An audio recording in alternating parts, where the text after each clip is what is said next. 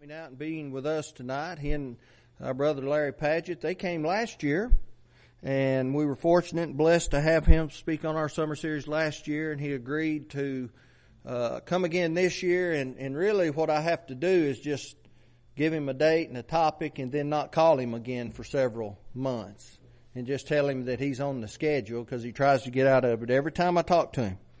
But we're thankful that he is with us tonight. I learned a lot from Joe Masters. He taught me how to make a living in this world, and he taught me how to have Bible studies with people, and I haven't forgotten that. And he's been a blessing to me and to my family, to my girls. He and his good wife Brenda, she couldn't be here tonight, but we love her as well. And we're thankful to the Masters family. They've treated us like we're part of their family, and they always have. And we are surely thankful for that. And the Lord's Church has benefited because of the great work and the hard work that Brother Joe Masters has done over the last 40 years and more. And so we're thankful for him coming to being with us tonight. Tonight his topic is, I am blessed because I am pure in heart, as we continue our study of living the Beatitudes. Come speak to us, brother.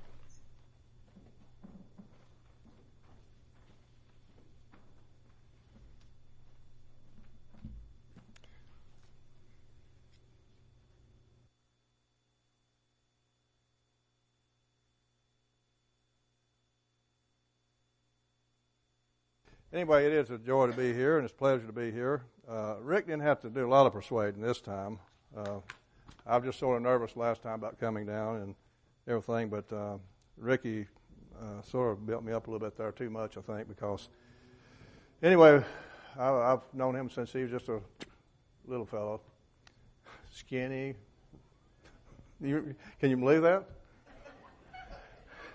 Yeah, and everything. Matter of fact, Rick he was helping me in a body shop years ago when he was just 15, 16. And I got paid on Monday, and we would go to the Kroger's every Monday. I get paid, and we'd go to Kroger, and Rick would go with me to the shops. And some people got to think he's my boy, my son. They said, "Is that your son?" And everything. I said, "No, he's not my son." But anyway, he would help me shop and everything. And he's a good one. We love the whole family. I know you do too. They're like, the kids are like grandchildren to us, and Rick and Nicole are like our children, really. Just wonderful people. Now, you're very lucky to have them. From what I hear, he's very lucky to have you as a church here. I am blessed because I am pure in heart. One of the Beatitudes that Jesus gave us, and Jesus said in this verse 8, chapter 5, verse 8, he said that if you want to see God, then you've got to be pure in heart. That's simple. If you're not pure in heart, you will not see God. And so we need to think about that. And I hope that every one of us want to see God.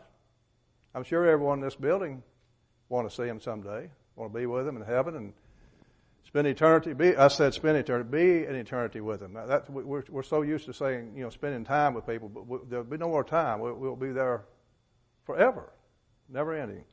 And so there are so many people, though, in the world who seem to not want to be with God by the way they live and by the things they teach and just by the actions that we see coming forth from them. They don't really seem to want to be with God. They obviously do not believe what God has told us.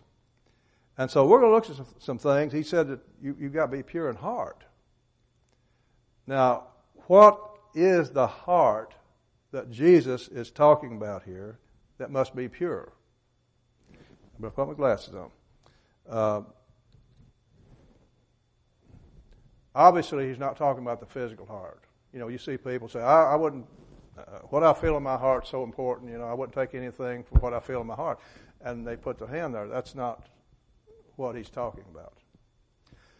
Not the physical heart. Matter of fact, God is much more concerned about our spiritual being than the physical. He wants us to have good health physically. He wants us to follow good health laws. He wants us to eat properly and exercise, not abuse ourselves. But he's more concerned with the part that will live in eternity. In Matthew chapter 10, verse 28, Jesus said, "Fear not them which kill the body, but are not able to kill the soul, but rather fear him who is able to destroy both soul and body in hell." That's who we're to fear. That's God, our Father in heaven. So Jesus is referring to the part of man that thinks. As he thinketh in his heart, so is he, in Proverbs 23, verse 7. He talks about in Matthew 9, verse 4, he says, "Wherefore think ye evil in your heart?" So he's talking about the part of man that can think good thoughts or bad thoughts. And he's thinking about the part of man that can figure out things, determine things. The part of man that loves or hates. Of course, he wants this heart to be a loving heart. You remember Matthew chapter 22 when these people approached Jesus and he said, "What, Master, what is the great commandment in the law?" And he said, "Thou shalt love the Lord thy God with all thy heart, with all thy soul, and all thy mind." This is the first and great commandment. And he says also the second is likened to it, that thou shalt love thy neighbor as thyself. And so this heart he's talking about can love. And also this heart that he's talking about makes determinations. It wills things. We decide what we want to do, whether it be good or evil. We determine that in our hearts. And also this heart reasons. And it believes. In Romans 10, verse 9, "If thou shalt confess with thy mouth the Lord Jesus, and believe in thine heart that God has raised him from the dead, thou shalt be saved. For with the heart man believeth unto righteousness, and with the mouth confession is made unto salvation."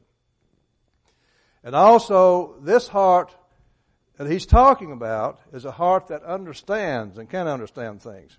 In Matthew chapter 13, verse 15, he said, "For this people's heart is waxed gross." It's calloused. He says, "And their ears are dull of hearing, their eyes have they closed, lest at any time they should see with their eyes and hear with their ears, and should understand with their heart," notice that, understand with their heart, "and should be converted, and I should heal them." And so we can see from this that the heart can understand. The heart can be calloused, though.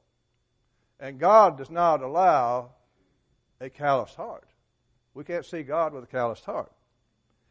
And this heart that he's talking about basically is the control center for our humanity.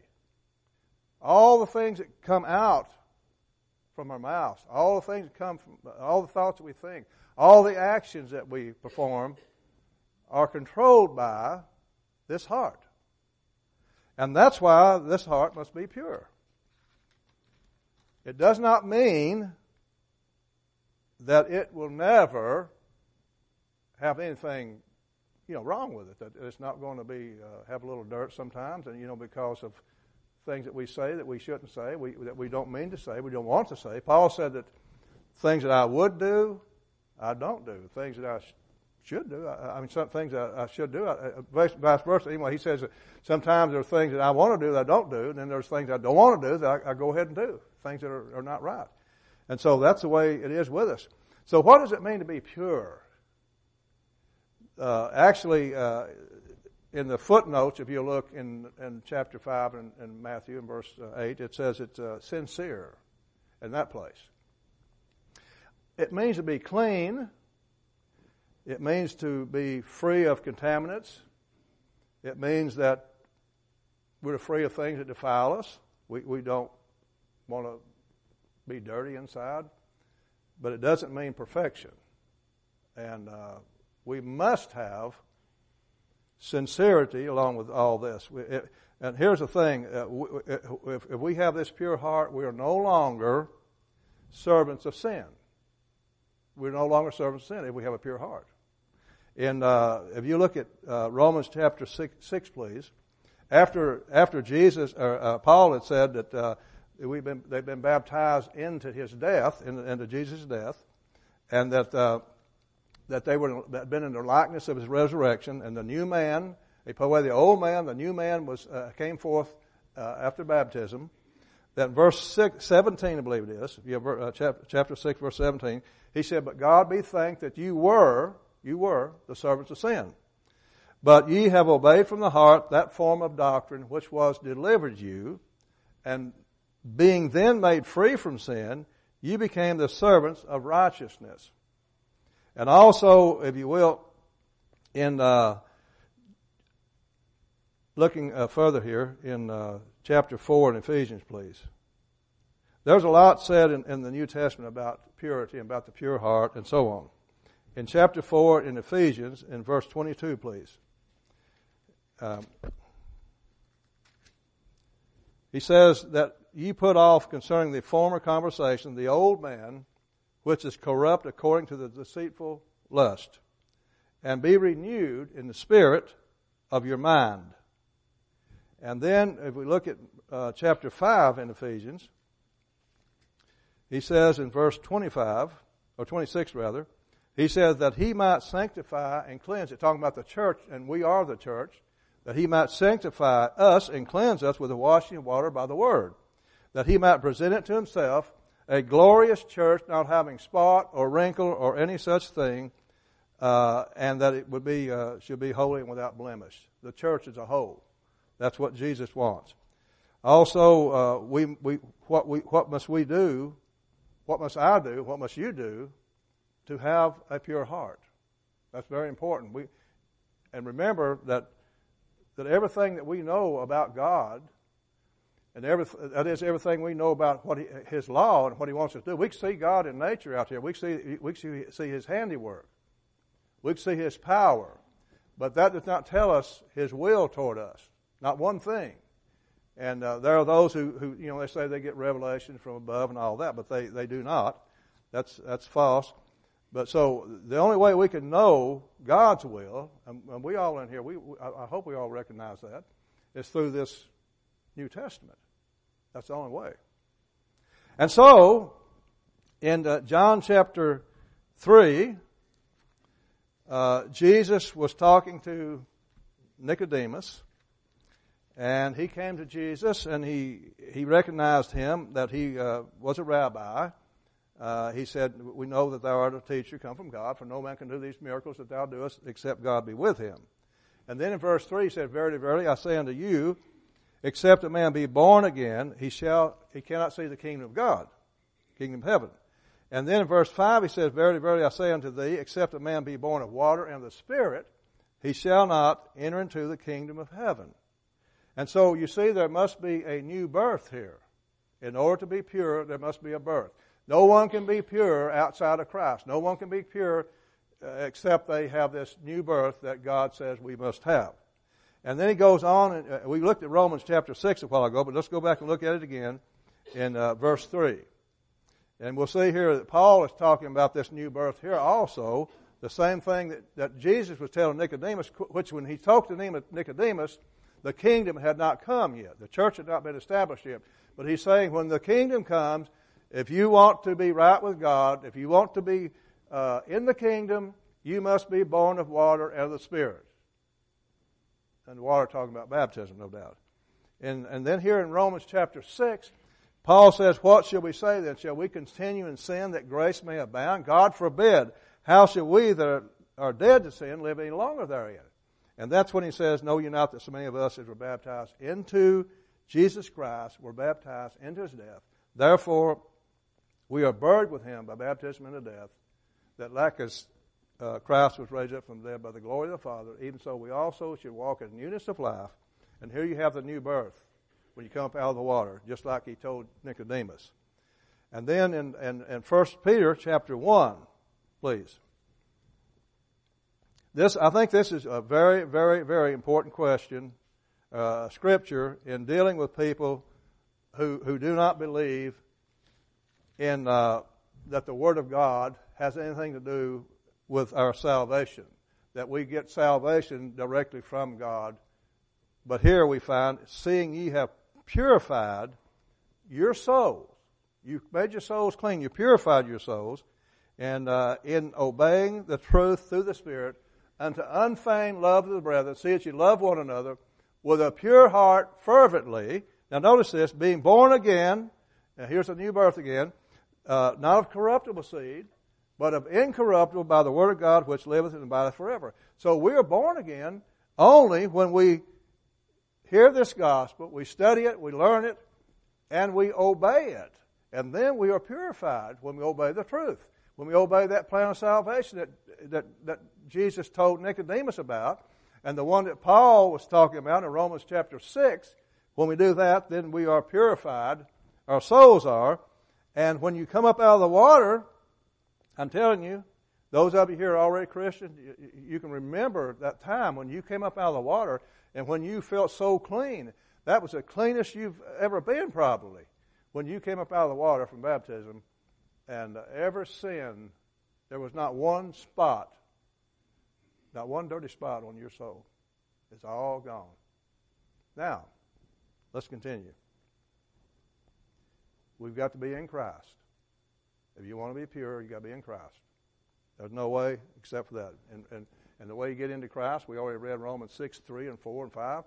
And Galatians 3:27, we found that for as many as us have been baptized in Christ, have put on Christ. And so, now, what does it mean being in Christ? Let's look at 2 Corinthians chapter 5, verse 17. Therefore, if any man be in Christ, he's a new creature. There you have the new birth again. He's a new creature. Old things are passed away. Behold, all things are become new in Christ. All right, in Acts chapter 2. Now, I'm not preaching a sermon on salvation here, but I just want to show you where this leads up to. In Acts chapter 2, when the people on Pentecost wanted to know, men and brethren, what should we do? What should we do to be forgiven for all these sins we've committed? You know, we killed the Son of God. We put him to an open shame. We lied about him. We did all these terrible things to him and finally put him to death. What can we do? And they were told to repent and be baptized. All right. In verse 47, it says, and the Lord added those who were being saved to the church. And so, that's the same as being in Christ. Being in Christ is being in his church, in his body. And we are all part of that body if you are a child of God, if you've been baptized in Christ. But also, another thing is there's only two places that people can be in this life, spiritually. You can be in Christ and have salvation, or you be in the world and be lost in eternity. That's the only two places you can be spiritually. In 1 John chapter 1, he says, love not the world, neither the things that are in the world. If any man love the world, the love of the Father is not in him. For all that's in the world, the lust of the flesh, the lust of the eyes, and the pride of life is not of the Father, but is of the world. And the world passeth away, and the lust thereof. But he that doeth the will of God abideth forever. And when I was converted to Christ, to Jesus, and I became a Christian, then I was cleansed from all my sins, every one of them. They were gone. And I hope all of you in this audience have experienced that you're in that situation. In 1 Peter chapter 3, verse 21, the like figure whereunto even baptism does also now save us. Now that I'm a Christian, I must remain pure. You see, that's just the beginning, isn't it? My heart must remain pure, and I must add to what I have. The faith that saved me when I was baptized into Christ, that same degree of faith cannot continue. I must grow in faith. We've got to grow. And that's where a lot of people give up. They lose it. Because like the seed that was sown by the sower, only some of it fell on good ground. 3/4 of it fell on ground that did not produce. The thorny ground, choked out. The stony ground didn't have root. And so on. And so we must continue to have this pure heart and add to what we've already attained. Look, if you will, at 1 Peter chapter 2. And I'm giving you scriptures that you all know. You've heard them over and over. You've read them over and over. I'm not telling you anything new, but, you know, Paul often reminded people of things that they already knew. And we can never, repetition, that's where learning God's Word and laid up in our hearts comes from. You know, David talked about laying his Word up in his heart that he might not sin against him. And so we've got to remember it. But anyway, in 1 Peter chapter 2, verse 1, wherefore lay aside all malice and all guile and all hypocrisies and envies and all evil speakings, as newborn babes desire the sincere milk of the word, that you may grow thereby. Now, can you imagine a baby? You know, the most beautiful thing in the world is a newborn baby, although sometimes they're ugly. I mean, really, truly, this I shouldn't have said this years ago, and Rick knows the family, but this lady they had their first baby, and she sent us a picture of it, and I shouldn't have done this, but I was kind of mean back then, and I said, that's the ugliest baby I've ever seen. And it sort of offended her, but it was all, you know. But a baby is beautiful, though. Really, no matter what it looks like, it's beautiful because it's hard, it's pure, and maybe it doesn't have hair, it doesn't have teeth. Ricky probably remembers who that was. But anyway, here's the thing. That baby, if it doesn't grow, what's going to happen to it? It will die. If it doesn't have proper nourishment, it will die. It won't last long. The same thing is true with us as newborn babes in Christ. Some people are still babes in Christ, when for the time they ought to be eating meat, strong meat. They ought to practice things that God teaches us to practice. They're not doing those. They should be teaching others. They're not able to do that. They're still in need of milk. A person cannot live on milk the whole life. My wife does a pretty good job of it. She does about 3 gallons a week, I think. I'm telling you the truth. Sweets and milk. That's Aunt B's diet, isn't it, girls? But you know, most people, milk, you know, after a while it gets old, but you know, that much of it.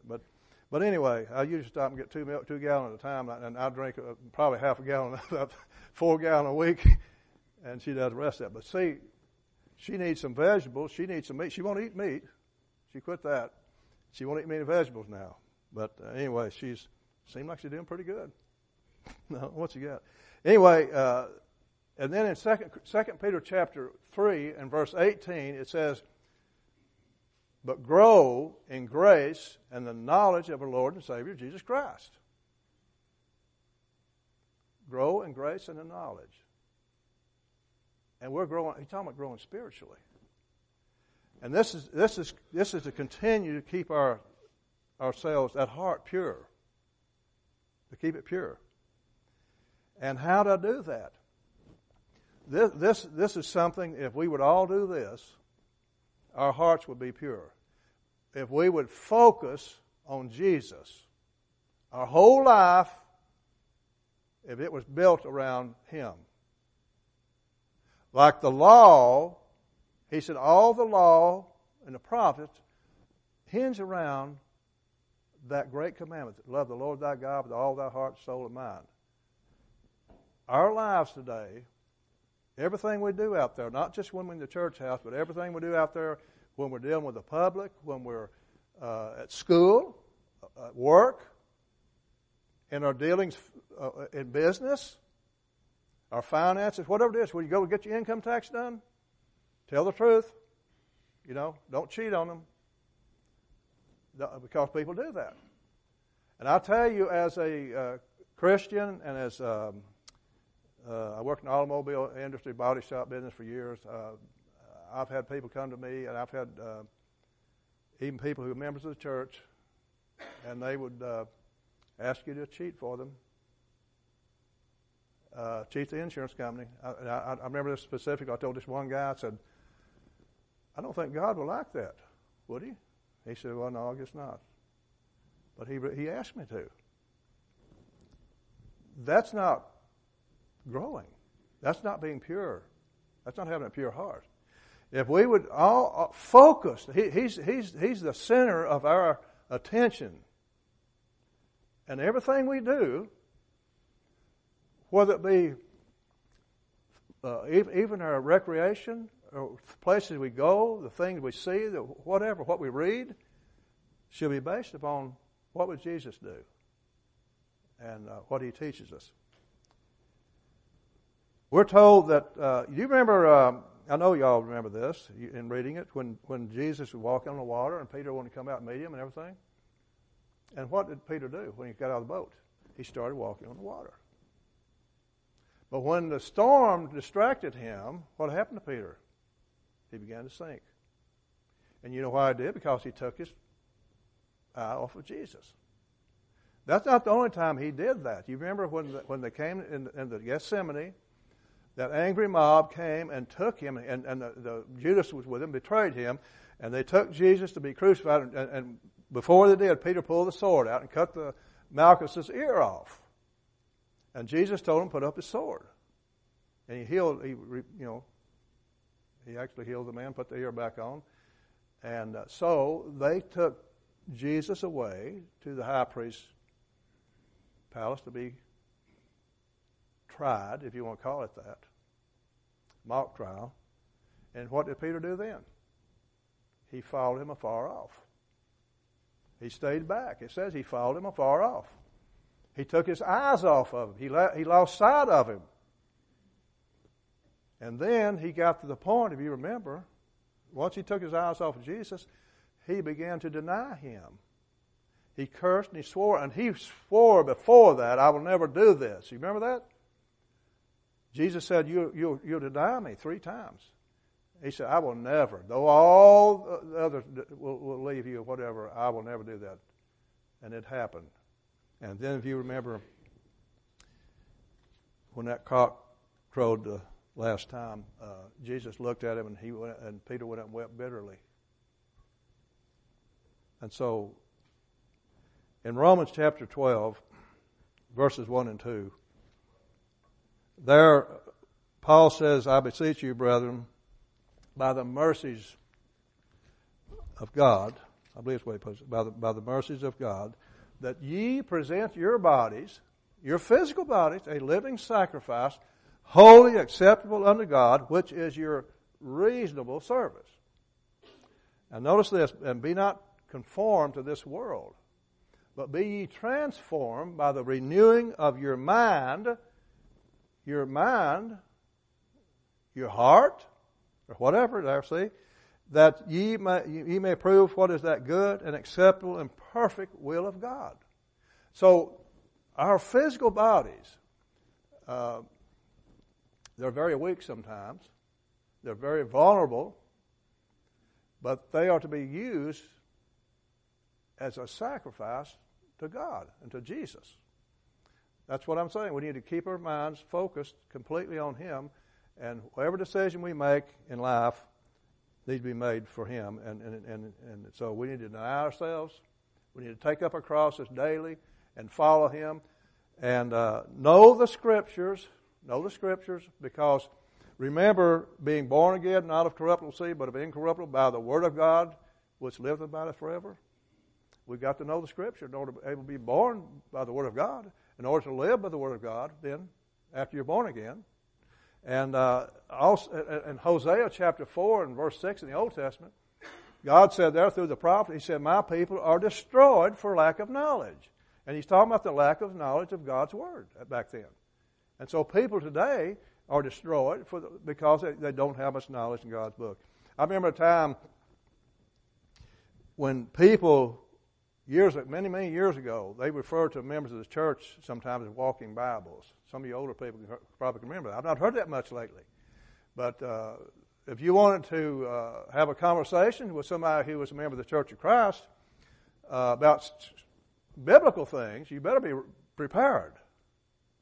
You better know what you're talking about. And I don't think it's so much so now as it used to be. But it should be that way, brethren. We should We should all have His Word laid up in our hearts and be ready. If anybody asks us for a reason of the hope that's in us, we should always be ready to tell them, and not say, well, I don't know about that. Well, some things we don't know. We no matter how much you study, you still will have to say, well, I'll have to look into that. That's the best thing to do. If you don't know it, say, I don't know it. And don't tell them anything. So I've seen some people, they've got to tell you something. They can't admit that I don't know. But we can't know everything. But anyway, know the Scriptures. Romans 1, chapter 16 and 17. That's one of my favorite passages. I've quoted that I don't know how many times, but Paul, he was very much so wanting to come to Rome to be with the brethren and so on. And he said I'm not ashamed of the gospel of Christ, for it is the power of God unto salvation. Notice that. It's the power, not one of the powers. He says the power. That's all we have today. That's the only power that we have unto salvation today. The Word of God. Not some feeling and not something that comes down from heaven miraculously, but it's the Word of God. Because we're purified by it and we grow by it.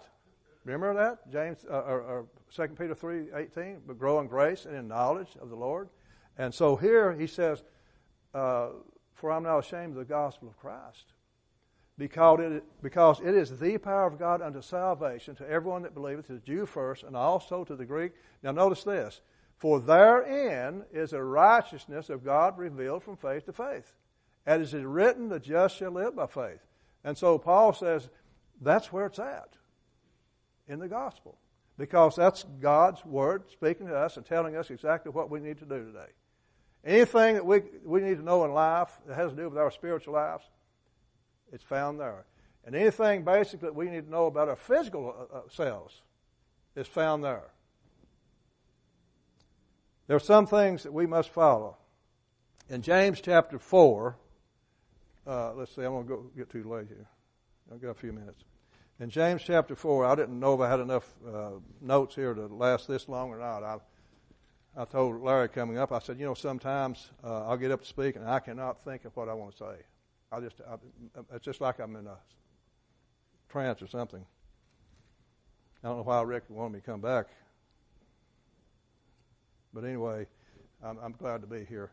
But anyway, in James chapter 4, and verse 4, it says, Ye adulterers and adulteresses, know ye not that the friendship of the world is the enmity of God? That's the enemy of God. He says, whosoever therefore shall be a friend of the world shall be the enemy of God. Now look over in verse 7, and it says, here are some rules to follow to have a pure heart.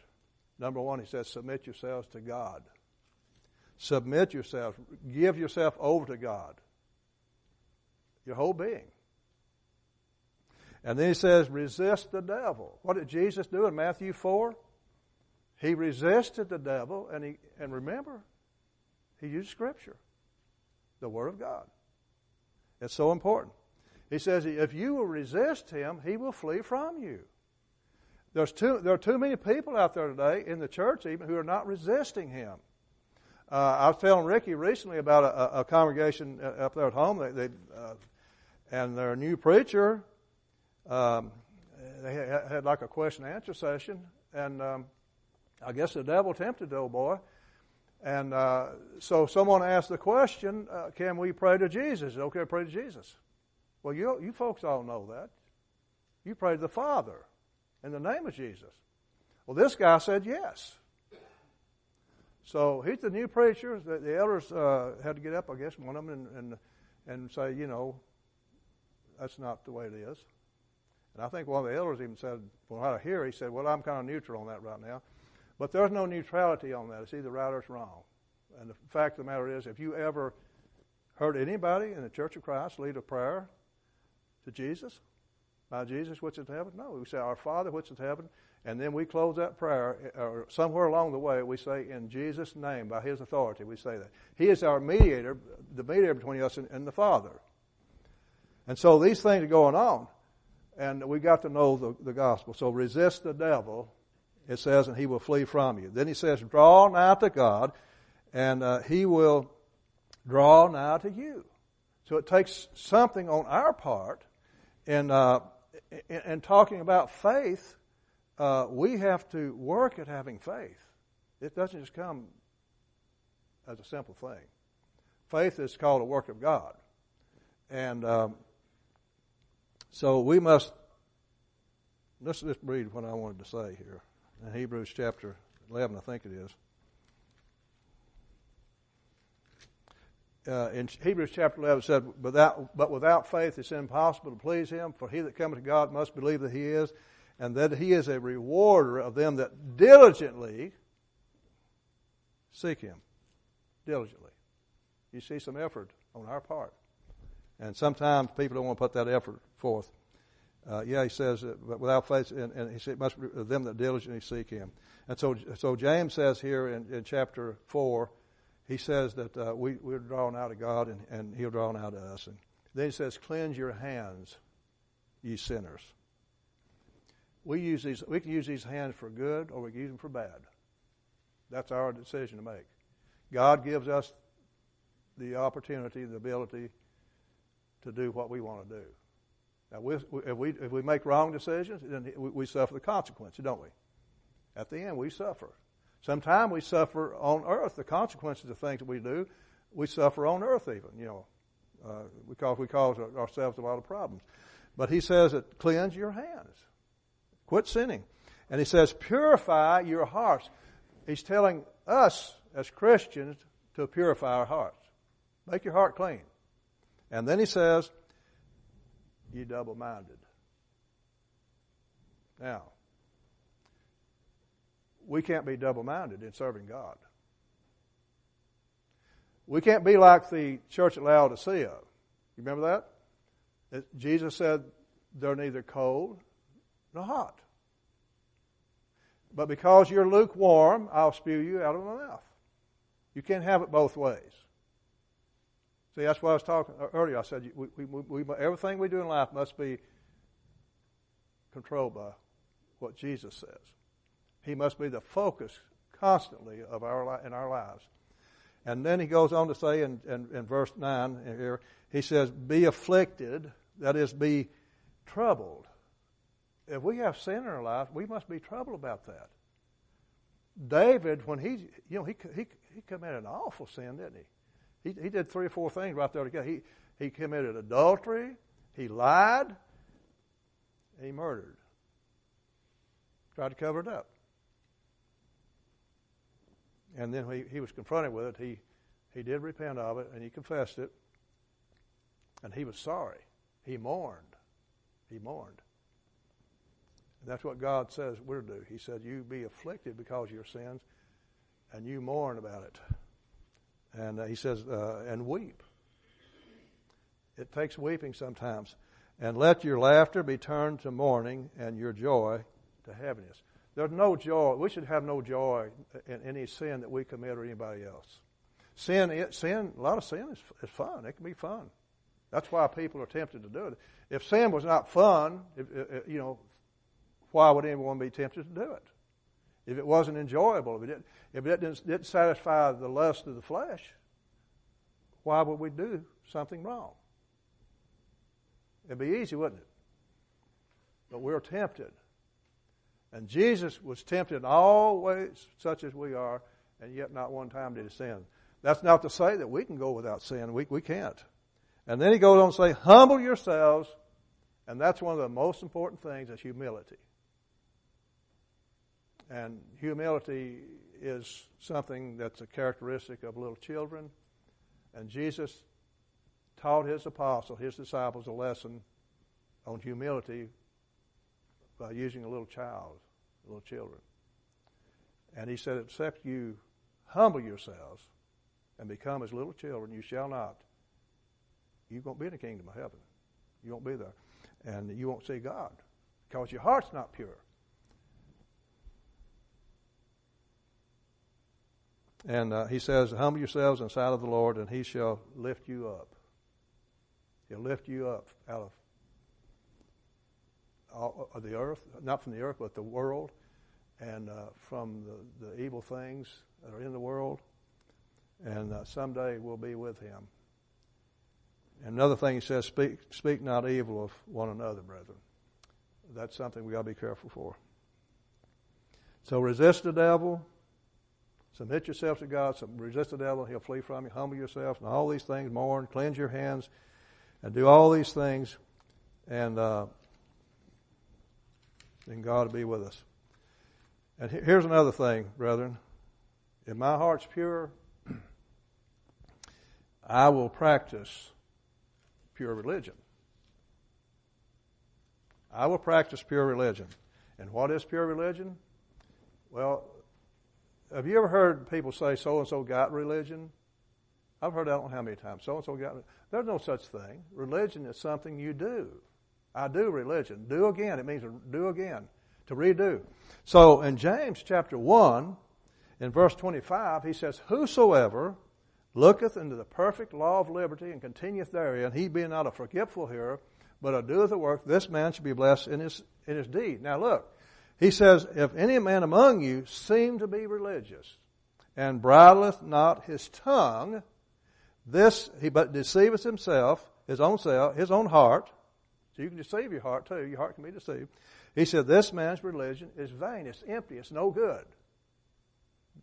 It's no good to anybody. Pure religion,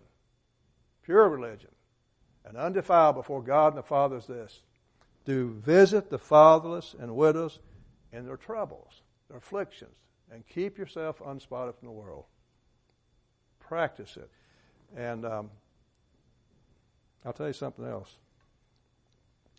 We're taught to lay aside the weight and the sin that does so easily beset us. I'm not exactly sure what all that's talking about. It may be that some people are tempted to do, there's certain things that they're really tempted to do more so than others. I don't know. But whatever it is, he says, lay it aside. Get rid of it. We must come before the throne of grace, God's grace. That's very important. Look at Hebrews chapter 4.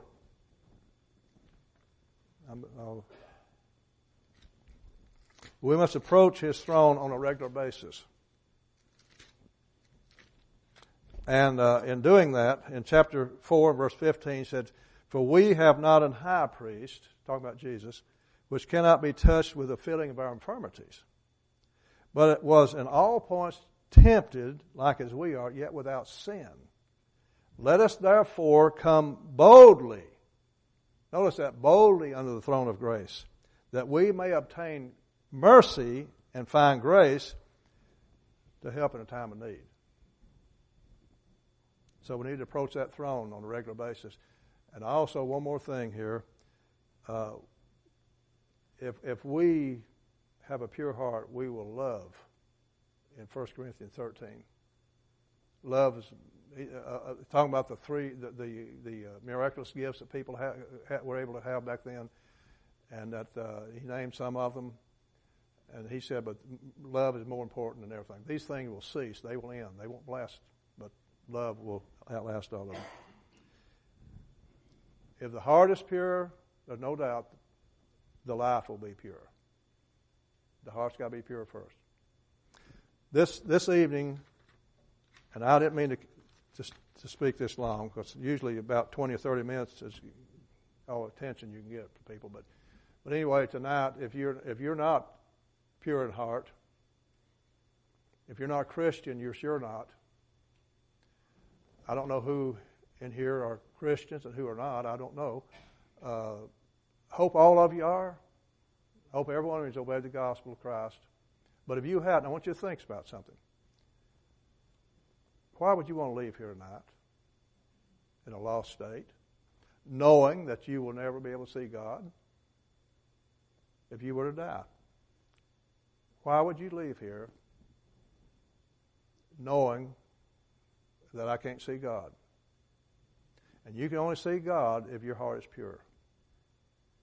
If you believe that Jesus Christ is the Son of God, and you're willing to repent of your sins,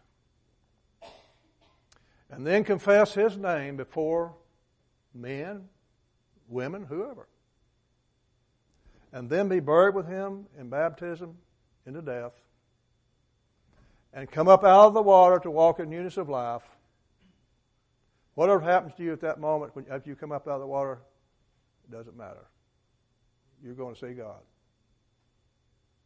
You as a Christian, if you have done that, and your heart has become filthy and dirty because of sin that and Jesus is no longer the master of your life, then you need to do some repenting, confessing, and so you'll be back where you were again, and your heart be pure. If you need to respond to the invitation, please do so as we stand and sing.